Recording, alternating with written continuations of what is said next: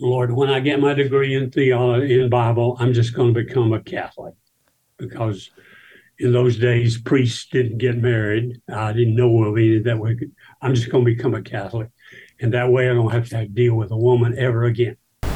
And she looked me straight in the eye, and I still remember what she said. She said, "From the first day I met you, the Lord said, that's your husband." And she said, "So I've been waiting on you." And I went home one afternoon after work, and she said, "I feel like I need to talk to you." And I said, "Okay." And she said, "I feel like the Lord has said that I have about 2 weeks to live." And she said, "I want to know if you're ready for that." And I said, "No, I'm not." Revelations 21:4 says, "He will wipe away every tear from their eyes, and there will be no more death, or sorrow, or crying, or pain. All these things are gone forever." That's great news for those who have passed away, but what about those who are left here grieving on a sinful planet called Earth? The sadness of losing a loved one goes deep and can throw me into despair. Have you ever lost a friend, a parent, a spouse, or a child? How does a person recover from that kind of loss? Is there any peace and contentment to be found? Why would God allow this pain into my life? These are questions that I want to ask my guest today as he continues telling his story. I'm Eric Hutchinson, and this is the If Nothing Changes podcast. I have Tommy Briggs with me again to finish telling his story from the last episode. So, hey, Tommy, thanks for joining me again. Why don't you pick up where you left off and tell the listeners how you received your call to ministry? Go into church on Wednesday night. We had services then on Wednesday nights, prayer meeting and so forth. And the pastor would bring a short message and so forth.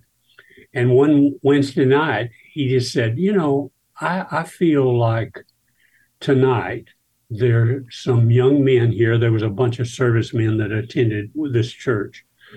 He said, and as I said, by that time I'd been real active in what they call a Christian youth hour movement and so forth. And he said, "I feel like there's some young men here that have a call of God on their life.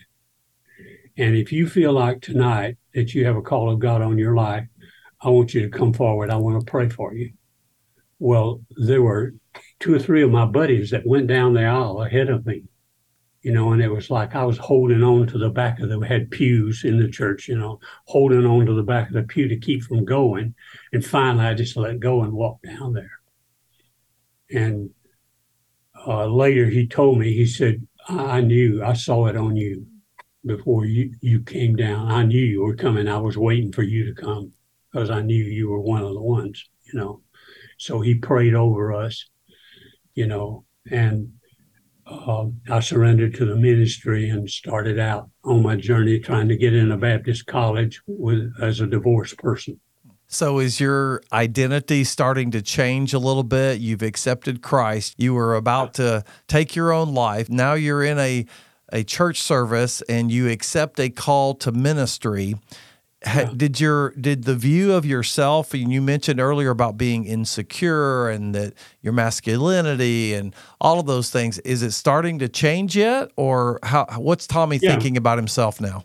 Yeah, I think it actually started to change the very night that I accepted the Lord, because I felt, as I've already shared about my best friend, but later it became my identity changed from feeling that I was inferior to the position that God had his hand on me, and that I was tall and slender for a different reason than I'd ever dreamed. I began to realize that my identity was in my relationship to the Lord, and in later years, in relationship to God as my Father. To know God as your Father, it makes a difference. So in our culture, and I know things were different when you were growing up, but in our culture, there is a tendency to question our sexual identity and sometimes even our gender. Some people are confused about that. How would you answer that question to someone who says, I think I'm just made this way. This is the way I'm made. I mean, what would you say to someone about that? Well, it's a little on the sarcastic side, but here's what I say. I said, check your body part. That's who you are. Now you may be sensitive, you may, as I was, but you're still male.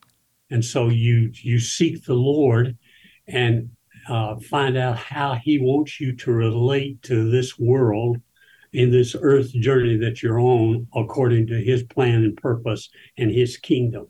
Right. And you don't worry about what other people may say about you, but you're either a male or female, and God isn't going to change his mind about that. Well, thank you for sharing that. So you're in church, at the church where you accepted Christ sincerely. You've received the call to ministry, and you mentioned something briefly, and I want you to go into this a little bit, that you met someone named Nancy in that church. Yeah. So tell us about how you met Nancy and what happened then. Well, Nancy was in those days called the church secretary. Now they're called administrative assistants, but she was the church secretary. And as such, she knew all the stories of people that would come in, and she was sworn to confidentiality, of course, but she knew my story from the very beginning. And so when I became a part of the church and the youth ministry there, because she was involved in that, she and I worked together in a lot of areas in ministry, the youth ministry in the church. And there were other areas that sometimes after the pastor got to know me, that he would have Nancy call me in and interview, or she would tell me things that were going on, and finally I would get in to talk to the pastor or whatever, So I got to know Nancy real well. And so I left there and went to Howard College, as I said, Sanford University in Birmingham, Alabama. And so I was in Nancy had moved to Atlanta and became on staff with the Georgia Baptist Convention, had a job there. And I was in Birmingham, Alabama. That was about 3 hours away. And so I got a job with a bank, Birmingham Trust National Bank, and I traveled for the bank in those days working installment loans. I was now in between my going into my senior year in junior. And, I was talking to the Lord one day, and I just said, okay, Lord, when I get my degree in theology, in Bible, I'm just going to become a Catholic, because in those days, priests didn't get married. I didn't know of any that way. I'm just going to become a Catholic. And that way I don't have to deal with a woman ever again. And I felt like the Lord said to me, he said, you set out with the wrong concept of what marriage was. You set out to have a sexual experience, and you got married and had your sexual experience. And that didn't work out because it was on the wrong basis altogether, the wrong reason to get married in the first place. And my wife had her own problems also. He said, I have a wife for you. If you want her, go get her. And we were best friends, and I knew he was talking about Nancy. And so she was a counselor at a camp in North Georgia, and I planned it around, to have some accounts in Georgia, and went by. And after she got through with her duties as a counselor at camp, we would meet. And so finally one night we were meeting, and I just sort of hum-hauled around. I didn't, I had all kinds of apprehensions about doing what I was going to do. And I just blurted it out one night. I said, we were talking, and I said, I feel like the Lord said we're supposed to be together, just like that, you know. And she looked me straight in the eye, and I still remember what she said. She said, from the first day I met you, the Lord said, that's your husband. And she said, so I've been waiting on you. And I said, you will marry me? And she said, absolutely. But that's how I found Nancy. Wow, She that's found amazing. me and I found her. Oh, that is She so knew the amazing. whole story. And not once in 47 years did she ever bring up my previous marriage. Not one time. It was not an issue with her Wow. because she felt like the Lord said that we were to be together and we were together in ministry all of our lives. So I know there's a lot of history that we're probably going to skip here, but so Sure. when did you and I'm again I know the listeners don't know this, but you took on some ministry roles. You became a pastor, and so at what time did your church know about your divorce? There came a time in at Haltom Road Baptist Church over here in Haltom City in Fort Worth. There came a time that I felt like the Lord said, "You're supposed to tell the whole church. You've only told the committee." And so one night we had a business meeting. I asked for a business meeting. In fact, it's one Sunday morning, and I said, "The pulpit committee called me. I've been your pastor now for 4 years or something like that. I became convicted that I should make a public announcement about my past before I came to know the Lord and before I got a call to the ministry." And I told them the story, and today I was living in a church-owned house, driving a church-owned car, and my total income was from the church, and I didn't have a savings account. And I said today, I prayed with my family already, and I'm laying my keys to the house on the Lord's table here. Here's the key to the car. I'm resigning as your pastor. And if you want me, I want to be your pastor, but you'll have to call me in light of what you know. And I still get emotional because immediately there was a man stood up and he said, "I make a motion. We go into a business meeting this morning." They went into a business meeting and he said, "I make a motion. We call Tommy Briggs as our pastor." And they voted to call me. And I think I had a couple of deacons that did not vote, but there were no dissenting votes. So what led you to tell the church? So the committee that called you the first time already knew that you were divorced because you disclosed that. So what led you to come before the congregation and give them that? I think that's awesome. I think transparency I think that's an incredible example of how pastors should be. But what led you to that? I went to a retreat down in Florida, and I became convicted that was bothering me, that the entire church didn't know the truth about their pastor. And I came back out of that retreat, and I think it was maybe the first Sunday or the second Sunday I was back, I felt led to reveal that to the church. Well, I applaud your transparency, and I, of course, have been in ministry myself, and I was divorced and had to drop out of seminary, and it was always something that came up if I said, "Hey, I'm interested in applying." Well, are you divorced? And yes, I am, and there was that judgment that sometimes I felt, but I really applaud the fact that you felt the need to be transparent and open and honest with your past in front of your congregation. And so in Celebrate Recovery, and whenever I'm in the recovery ministry, we have a saying that says we're only as sick as our secrets. And that sometimes we try to keep our secrets, and we think that that's okay to keep those secrets. But in essence, those secrets are what's keeping us from real relationship with God. So, there should be nothing in your life that somebody doesn't know about.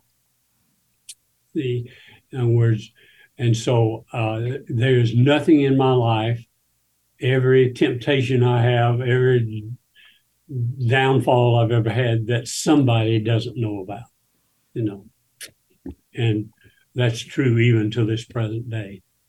So I want Yeah. to move to something that, you mentioned that Nancy is no longer here on this earth. So Yeah. what happened? Because you guys were married for 46 years, you said? 47? 47 years. So what led to her passing? What happened to her? Did she get sick or what? Walk me through those events. About well, as a matter of fact, I was on the staff of another church in the city here in Fort Worth, and my wife and I had prayed for about a year, and we had been there for 17 years, and we felt our season was over. That senior pastors had changed a couple of times, and we just felt that it was time for us to leave there. So I was an elder in the church, and so I called and I asked for an elders meeting, and I resigned as an elder. But on the way home, my wife had been to the doctor that day, and the day that I resigned, she called me on the way home, and she said, "Are you coming home?" And I said, "Yes." She said, "Well, come on home, and I'll tell you what the doctor said." And she told me that day that the doctor had told her she had cancer, and that it was in a progressive stage, and that he would start chemo and do radiation. And so we did that for almost a year, and in fact, over a year, I think.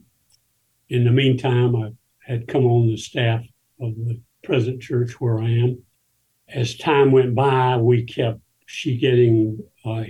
said, "Okay, she's in remission. The radiation has worked." He said, "But if it ever comes back, this type of cancer, there won't be anything we can do." And so she was cancer-free for about a year, and then it started appearing again. He started giving her medication for pain.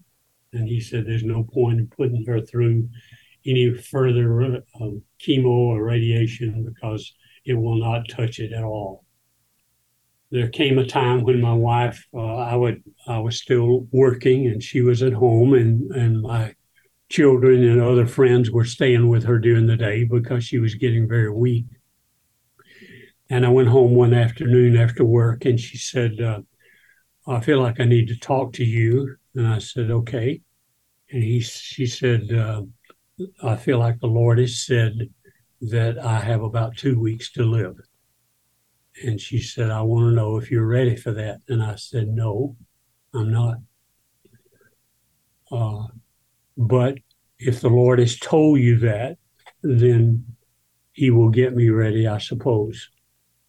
And she said, "Well, let's talk about anything you want to talk about." And so we did. And then she prayed for me that I would continue in ministry as long as the Lord let me live on earth, and that she gave me permission. She said, "Our marriage vows are for till death do us part. You have my permission and blessing if you want to get married again." And so I told her, I said, "I don't think that will happen, but thank you." So then I prayed for her, and she got progressively worse. And so finally, one night, we had hospice, the nurse to come to the house to give her medication. And one night, the hospice nurse came and said, "She's going to have intravenously stuff. And so if you want, I will call the doctor and have her readmitted to the hospital." And I said, "Let's do that," because I want her to be in pain, and so not be in pain. And so we went, and she went in and out of consciousness. They kept her pretty heavy on medication. But the night she passed away in 2010, I was with her, and the children had all been there that night because the nurses told her that she would probably not last another day. And she was there, and she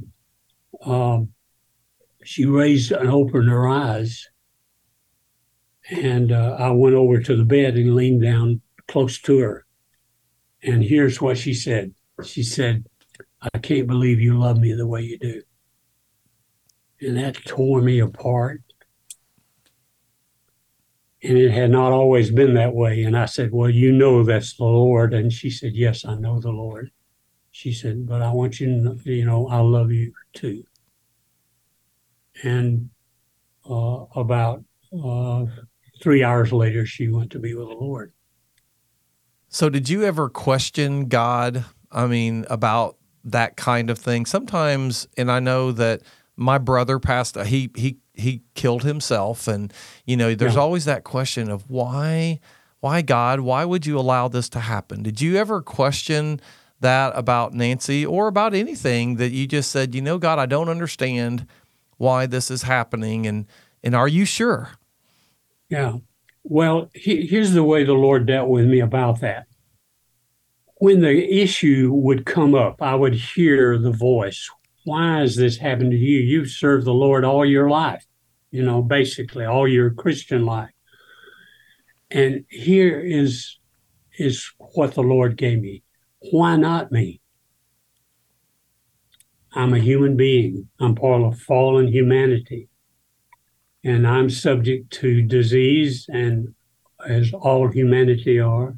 And my wife was subject to disease, and it so happened that she gained cancer. And so I feel like the Lord entrusted that to me as a means of me walking it out in faith, even though it's not what I wanted, and certainly didn't desire it, and hated every moment of the sickness and pain that my wife went through. But at the same time, it was sort of like, if I don't give you what you asked for, where will you be in your faith? And I determined I will not waver. God being my helper, I will not waver. I will trust you no matter what. And I think when problems come and issues come, it is, in essence, from my perspective, a test of faith. You see, I don't have any trouble testing or trusting God when I'm in a worship service. I think faith is exercised when you can't find God and you don't understand what he's doing. That's when my faith comes into an action. And it's like, Lord, I don't understand. I don't feel you. I don't sense you. I don't know where you are, but I trust you. I believe you're here. And so I exercise my faith in you and believe you. And sure enough, the Lord shows up sooner or later. And as a friend of mine has said, I don't think God has a time clock because he never does it on my time schedule. But it's always the best thing that could happen to me. So how was that grieving process, as being in a counselor, that everyone goes through a grieving process when someone that they love passes on? When did you finally have peace from God about her passing? So I did. Afterwards it was like, okay, what assurance, Lord, would you give me some assurance? I know Nancy was a believer. She's a believer before I was, but I want some assurance. Would you, if in your mercy and your grace, would you give me some assurance that Nancy is okay? So one night I woke up and I was fully awake. I got up, went to the bathroom, totally conscious. This was not a dream. It was a vision, as best I can describe it. But I saw Nancy in the bed. She got up out of the bed and she said, I want to sit on the side of the bed. She said, I want to stand up. I helped her up. And then she started walking and dancing around the bed. And it's like, oh, I said, you're not in pain anymore. No, everything is gone. I have no pain whatsoever. I am totally, completely healthy. She was just And that lingered for a little bit. And then I said, well, praise God. We're going to start our lives over and live our life on earth. I just fully was aware that I was here on earth and everything, my wife was back and everything was great, and then the vision went away. And I realized that it was a vision. And I said, Lord, wait, it was so real to me. And the Lord said, you wanted assurance that Nancy is okay. And I gave you that to reassure you that Nancy is with me and she's happier than she's ever been in her life. So out of that, you see, I walk in faith and ministering and doing what God's called me to do because I have total peace that soon and very soon, as the saying goes, I'm going to see my wife again, as well as other loved ones and friends, Amen. What a gift that he gave you through that vision. Absolutely. That's amazing.